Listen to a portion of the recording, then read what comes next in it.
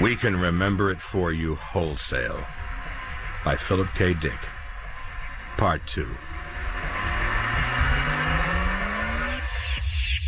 On the way home in the cab, Quayle pondered the wording of his letter of complaint to the Better Business Bureau, Terra Division. As soon as he could get to his typewriter, he'd get started. It was clearly his duty to warn other people away from Recall Incorporated. When he got back to his Connaught, he seated himself before his Hermes rocket portable, opened the drawers and rummaged for carbon paper, and noticed a small, familiar box. A box which he had carefully filled on Mars with Martian fauna and later smuggled through customs.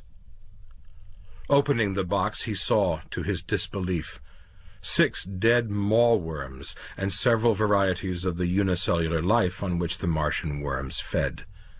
The protozoa were dried up, dusty, but he recognized them. It had taken him an entire day picking among the vast, dark alien boulders to find them. A wonderful, illuminated journey of discovery. But I didn't go to Mars, he realized. Yet, on the other hand... Kirsten appeared at the doorway to the room, an armload of pale brown groceries gripped. "Why are you home in the middle of the day?" Her voice, in an eternity of sameness, was accusing.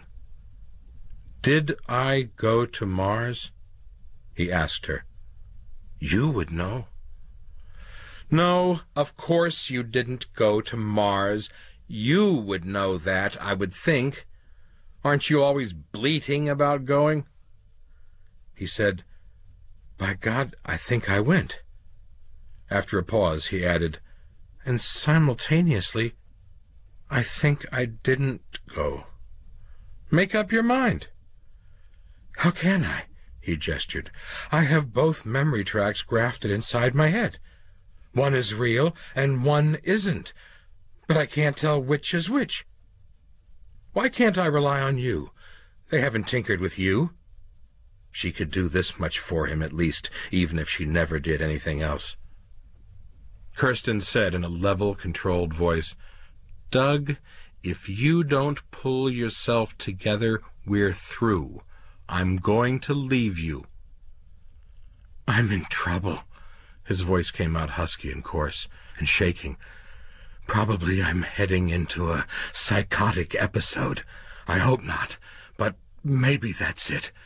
It would explain everything, anyhow." Setting down the bag of groceries, Kirsten stalked to the closet. "I was not kidding," she said to him quietly. She brought out a coat, got it on, walked back to the door of the Connaught. "I'll phone you one of these days soon," she said tonelessly. "This is goodbye, Doug. I hope you pull out of this eventually. I really pray you do, for your sake." "Wait," he said desperately. "Just tell me and make it absolute. I did go or I didn't. Tell me which one." But they may have altered your memory track also, he realized. The door closed. His wife had left. Finally. A voice behind him said, "Well, that's that. Now put up your hands, Quayle, and also please turn around and face this way." He turned instinctively without raising his hands. The man who faced him wore the plum uniform of the Interplan Police Agency, and his gun appeared to be UN issue. And for some odd reason, he seemed familiar to Quayle. Familiar, in a blurred, distorted fashion which he could not pin down. So, jerkily, he raised his hands. "You remember," the policeman said, "your trip to Mars. We know all your actions today and all your thoughts, in particular your very important thoughts on the trip home from Recall Incorporated." He explained, "We have a teletransmitter wired within your skull. It keeps us constantly informed." A telepathic transmitter. Use of a living plasma that had been discovered on Luna. He shuddered with self-aversion. The thing lived inside him, within his own brain, feeding, listening, feeding. But the Interplan police used them. That had come out even in the homeopapes. So this was probably true, dismal as it was. "Why me?" Quayle said huskily. What had he done? Or thought? And what did this have to do with Recall Incorporated? "Fundamentally," the Interplan cop said, "this has nothing to do with Recall. It's between you and us." He tapped his right ear. "I'm still picking up your mentational processes by way of your cephalic transmitter." In the man's ear, Quayle saw a small white plastic plug. "So I have to warn you. Anything you think may be held against you," he smiled. "Not that it matters now. You've already thought and spoken yourself into oblivion. What's annoying is the fact that under Narcodrine at Recall Incorporated, you told them, their technicians, and the owner, Mr. McLean, about your trip. Where you went, for whom, some of what you did. They're very frightened. They wish they had never laid eyes on you," he added reflectively. "They're right." Quayle said, "I never made any trip. It's a false memory chain improperly planted in me by McLean technicians." But then he thought of the box in his desk drawer containing the Martian life forms, and the trouble and hardship he had had gathering them. The memory seemed real. And the box of life forms, that certainly was real. Unless McLean had planted it. Perhaps this was one of the proofs which McLean had talked glibly about. The memory of my trip to Mars, he thought, doesn't convince me. But unfortunately it has convinced the Interplan Police Agency. They think I really went to Mars. And they think I at least partially realize it. "We not only know you went to Mars," the Interplan cop agreed, in answer to his thoughts, "but we know that you now remember enough to be difficult for us. And there's no use expunging your conscious memory of all this, because if we do, you'll simply show up at Recall Incorporated again and start over, and we can't do anything about McLean and his operation because we have no jurisdiction over anyone except our own people. Anyhow, McLean hasn't committed any crime." He eyed Quayle. "Nor, technically, have you. You didn't go to Recall Incorporated with the idea of regaining your memory. You went, as we realize, for the usual reason people go there, a love by plain, dull people for adventure." He added, "Unfortunately, you're not plain, not dull, and you've already had too much excitement.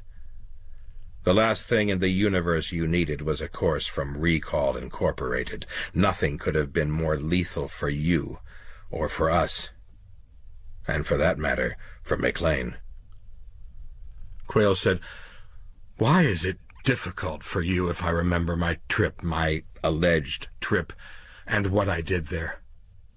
"Because," the Interplan harness bull said, "what you did is not in accord with our great, white, all-protecting father public image. You did, for us, what we never do, as you'll presently remember, thanks to Narcodrine. That box of dead worms and algae has been sitting in your desk drawer for 6 months, ever since you got back, and at no time have you shown the slightest curiosity about it.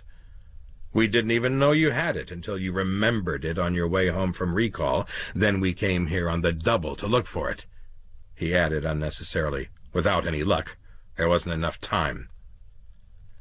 A second Interplan cop joined the first one. The two briefly conferred. Meanwhile, Quayle thought rapidly. He did remember more, now. The cop had been right about Narcodrine. They, Interplan, probably used it themselves. Probably? He knew darn well they did. He had seen them putting a prisoner on it. Where would that be? Somewhere on Terra? More likely on Luna, he decided, viewing the image rising from his highly defective, but rapidly less so, memory. And he remembered something else. Their reason for sending him to Mars. The job he had done. No wonder they had expunged his memory. "Oh, God," the first of the two Interplan cops said, breaking off his conversation with his companion. Obviously, he had picked up Quayle's thoughts. "Well, this is a far worse problem now. As bad as it can get." He walked toward Quayle, again covering him with his gun. "We've got to kill you," he said. "And right away." Nervously, his fellow officers said, "Why right away? Can't we simply cart him off to Interplan New York and let them—" "He knows why it has to be right away," the first cop said. He too looked nervous now. But Quayle realized that it was for an entirely different reason. His memory had been brought back almost entirely now, and he fully understood the officer's tension. "On Mars," Quayle said hoarsely, "I killed a man. After getting past 15 bodyguards, some armed with Sneaky Pete guns the way you are.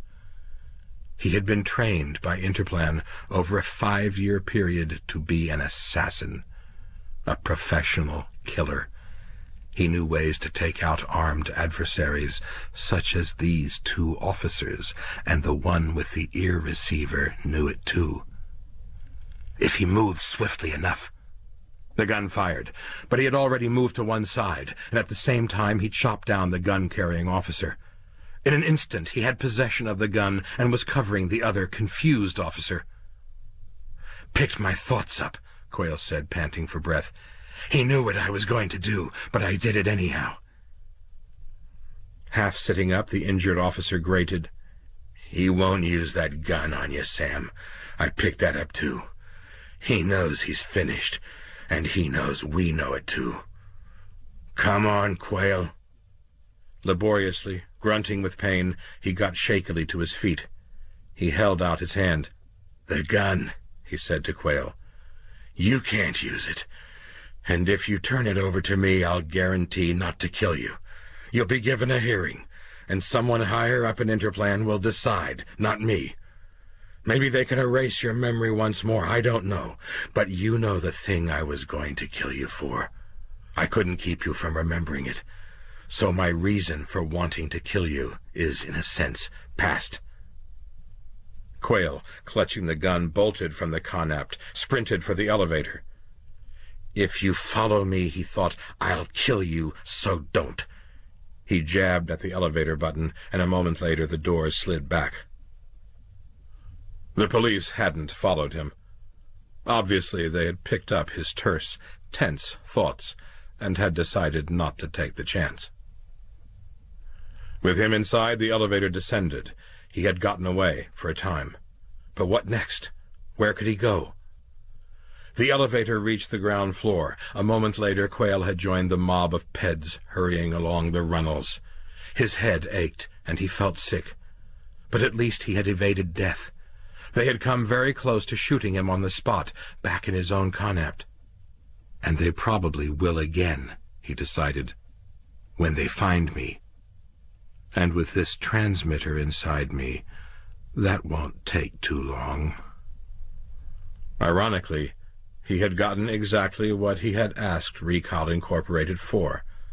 Adventure, peril, Interplan police at work, a secret and dangerous trip to Mars in which his life was at stake, everything he had wanted as a false memory. The advantages of it being a memory, and nothing more, could now be appreciated. On a park bench, alone, he sat dully watching a flock of perts, a semi-bird imported from Mars' 2 moons, capable of soaring flight, even against Earth's huge gravity. Maybe I can find my way back to Mars, he pondered. But then what? It would be worse on Mars. The political organization whose leader he had assassinated would spot him the moment he stepped from the ship. He would have Interplan and them after him there. "Can you hear me thinking?" he wondered.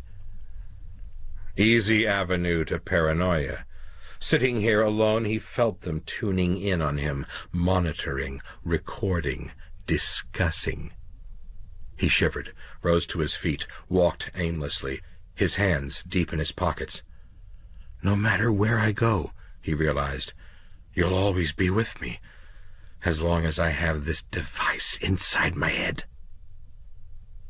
I'll make a deal with you," he thought to himself, and to them. "Can you imprint a false memory template on me again, as you did before, that I lived an average, routine life, never went to Mars, never saw an Interplan uniform up close, and never handled a gun?" A voice inside his brain answered, "As has been carefully explained to you, that would not be enough." Astonished, he halted. "We formerly communicated with you in this manner," the voice continued, "when you were operating in the field, on Mars. It's been months since we've done it.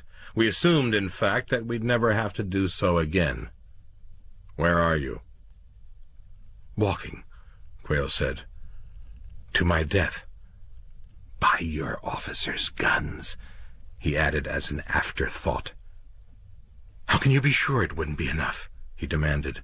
"Don't the recall techniques work?" "As we said, if you're given a set of standard average memories, you get restless. You'd inevitably seek out recall or one of its competitors again. We can't go through this a second time." "Suppose," Quayle said, "once my authentic memories have been cancelled, something more vital than standard memories are implanted, something which would act to satisfy my craving," he said. "That's been proved. That's probably why you initially hired me. But you ought to be able to come up with something else, something equal. I was the richest man on Terra, but I finally gave all my money to educational foundations.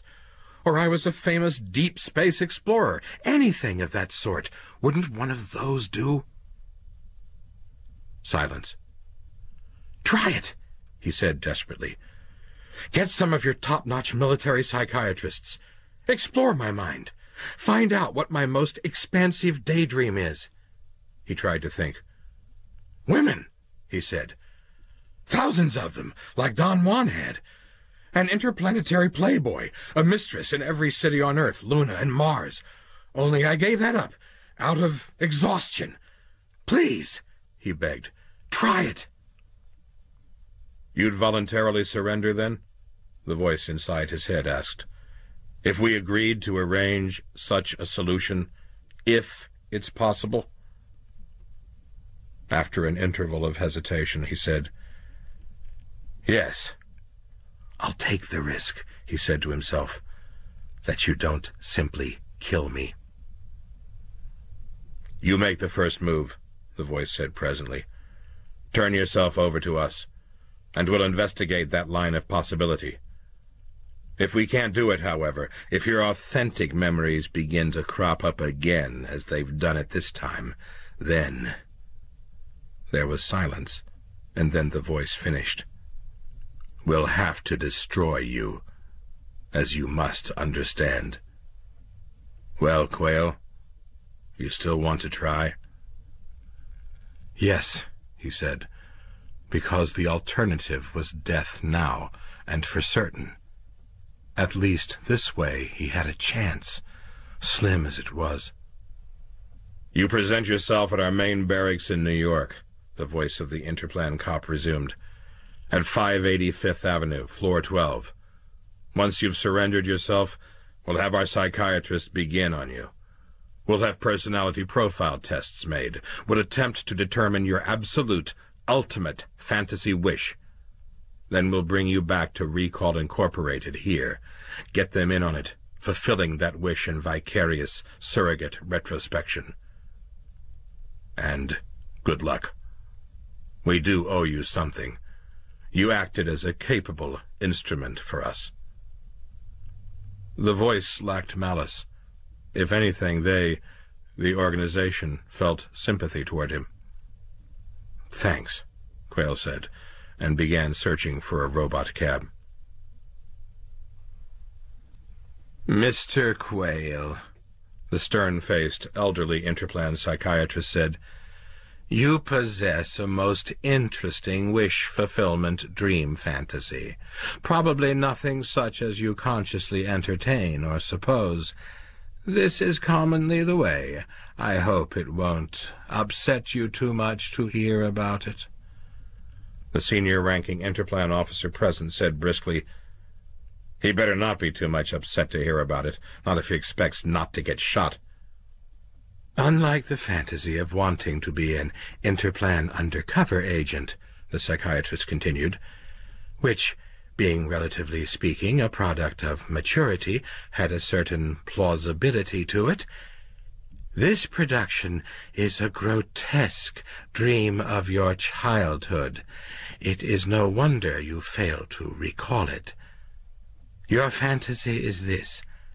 You are 9 years old, walking alone down a rustic lane. An unfamiliar variety of space vessel from another star system lands directly in front of you. No one on Earth but you, Mr. Quayle, sees it. The creatures within are very small and helpless, somewhat on the order of field mice, although they are attempting to invade Earth. Tens of thousands of other ships will soon be on their way when this advance party gives the go-ahead signal." "And I suppose I stop them," Quayle said, experiencing a mixture of amusement and disgust. "Single-handed, I wipe them out, probably by stepping on them with my foot." "No," the psychiatrist said patiently.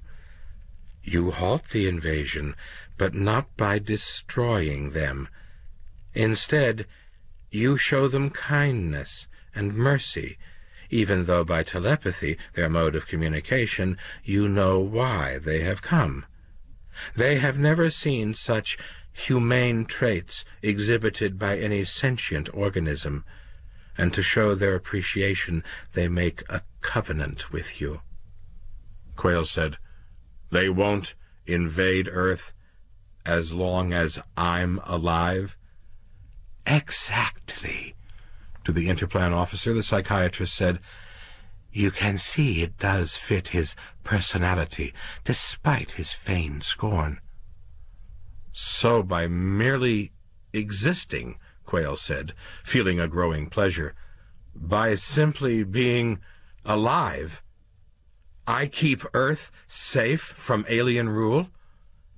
I'm in effect, then, the most important person on Terra, without lifting a finger?" "Yes, indeed, sir," the psychiatrist said. "And this is bedrock in your psyche. This is a lifelong childhood fantasy, which, without depth and drug therapy, you never would have recalled. But it has always existed in you. It went underneath, but never ceased." To McLean, who sat intently listening, the senior police official said, "Can you implant an extra-factual memory pattern that extreme in him?" "We get handed every possible type of wish fantasy there is," McLean said. "Frankly, I've heard a lot worse than this. Certainly we can handle it. 24 hours from now, he won't just wish he'd saved Earth. He'll devoutly believe it really happened." The senior police official said, "You can start the job, then. In preparation, we've already once again erased the memory in him of his trip to Mars." Quayle said, "What trip to Mars?" No one answered him, so reluctantly he shelved the question. And anyhow, a police vehicle had now put in its appearance. He, McLean, and the senior police officer crowded into it, and presently they were on their way to Chicago and Recall Incorporated. "You had better make no errors this time," the police officer said to heavy-set, nervous-looking McLean. "I can't see what could go wrong," McLean mumbled, perspiring. "This has nothing to do with Mars or Interplan.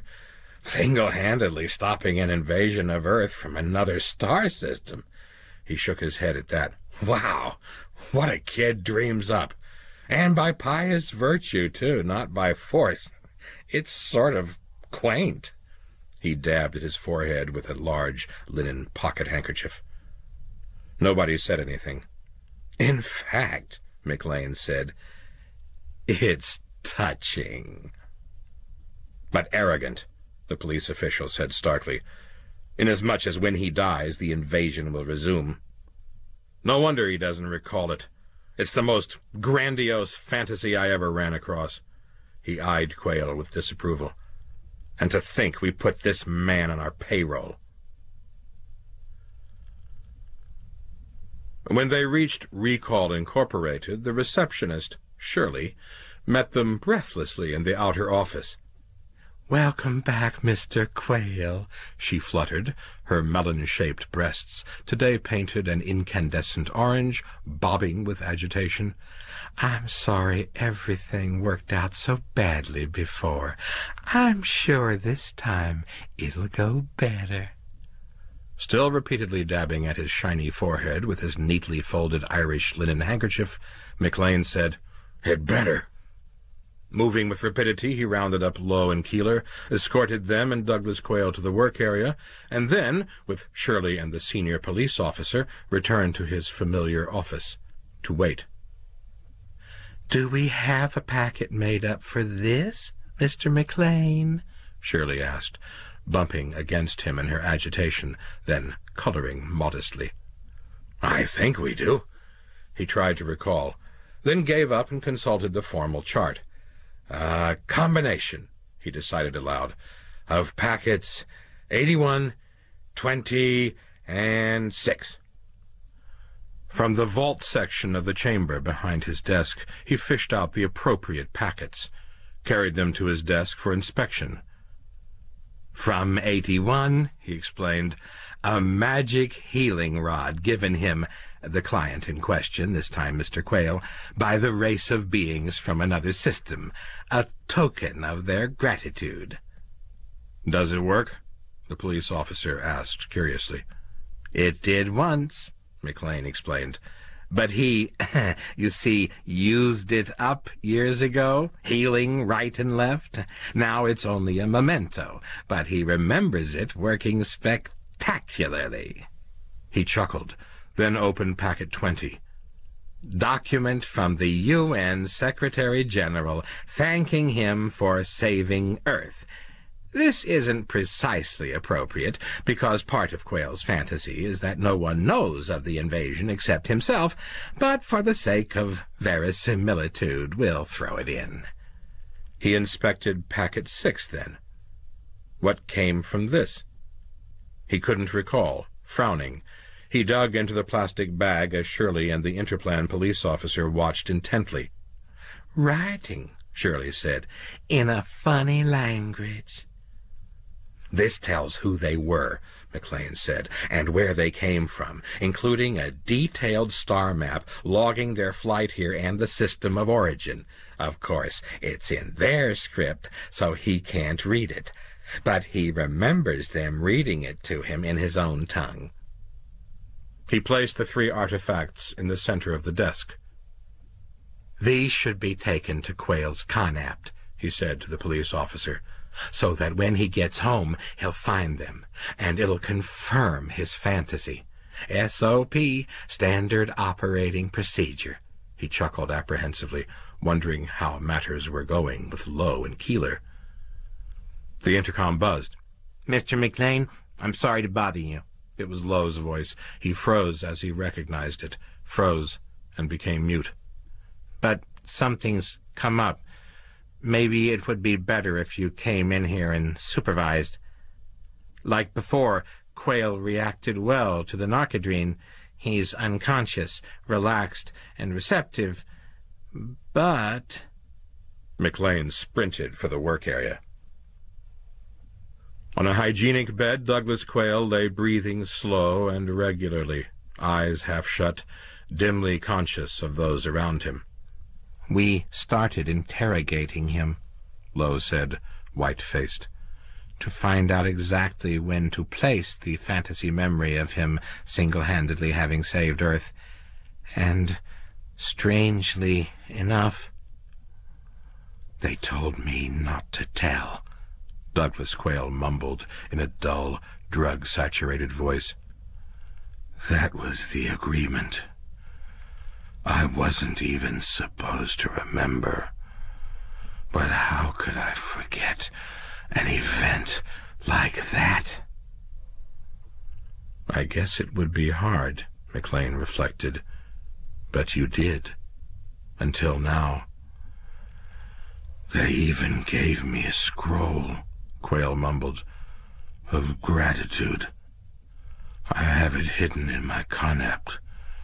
I'll show it to you." To the Interplan officer who had followed after him, McLean said, "Well, I offer the suggestion that you better not kill him. If you do, they'll return." "They also gave me a magic, invisible, destroying rod," Quayle mumbled, eyes totally shut now. "That's how I killed that man on Mars you sent me to take out. It's in my drawer, along with the box of Martian mallworms and dried-up plant life." Wordlessly, the Interplan officer turned and stalked from the work area. "I might as well put those packets of proof artifacts away," McLean said to himself resignedly. He walked, step by step, back to his office. "Including the citation from the UN Secretary-General. After all." The real one probably would not be long in coming.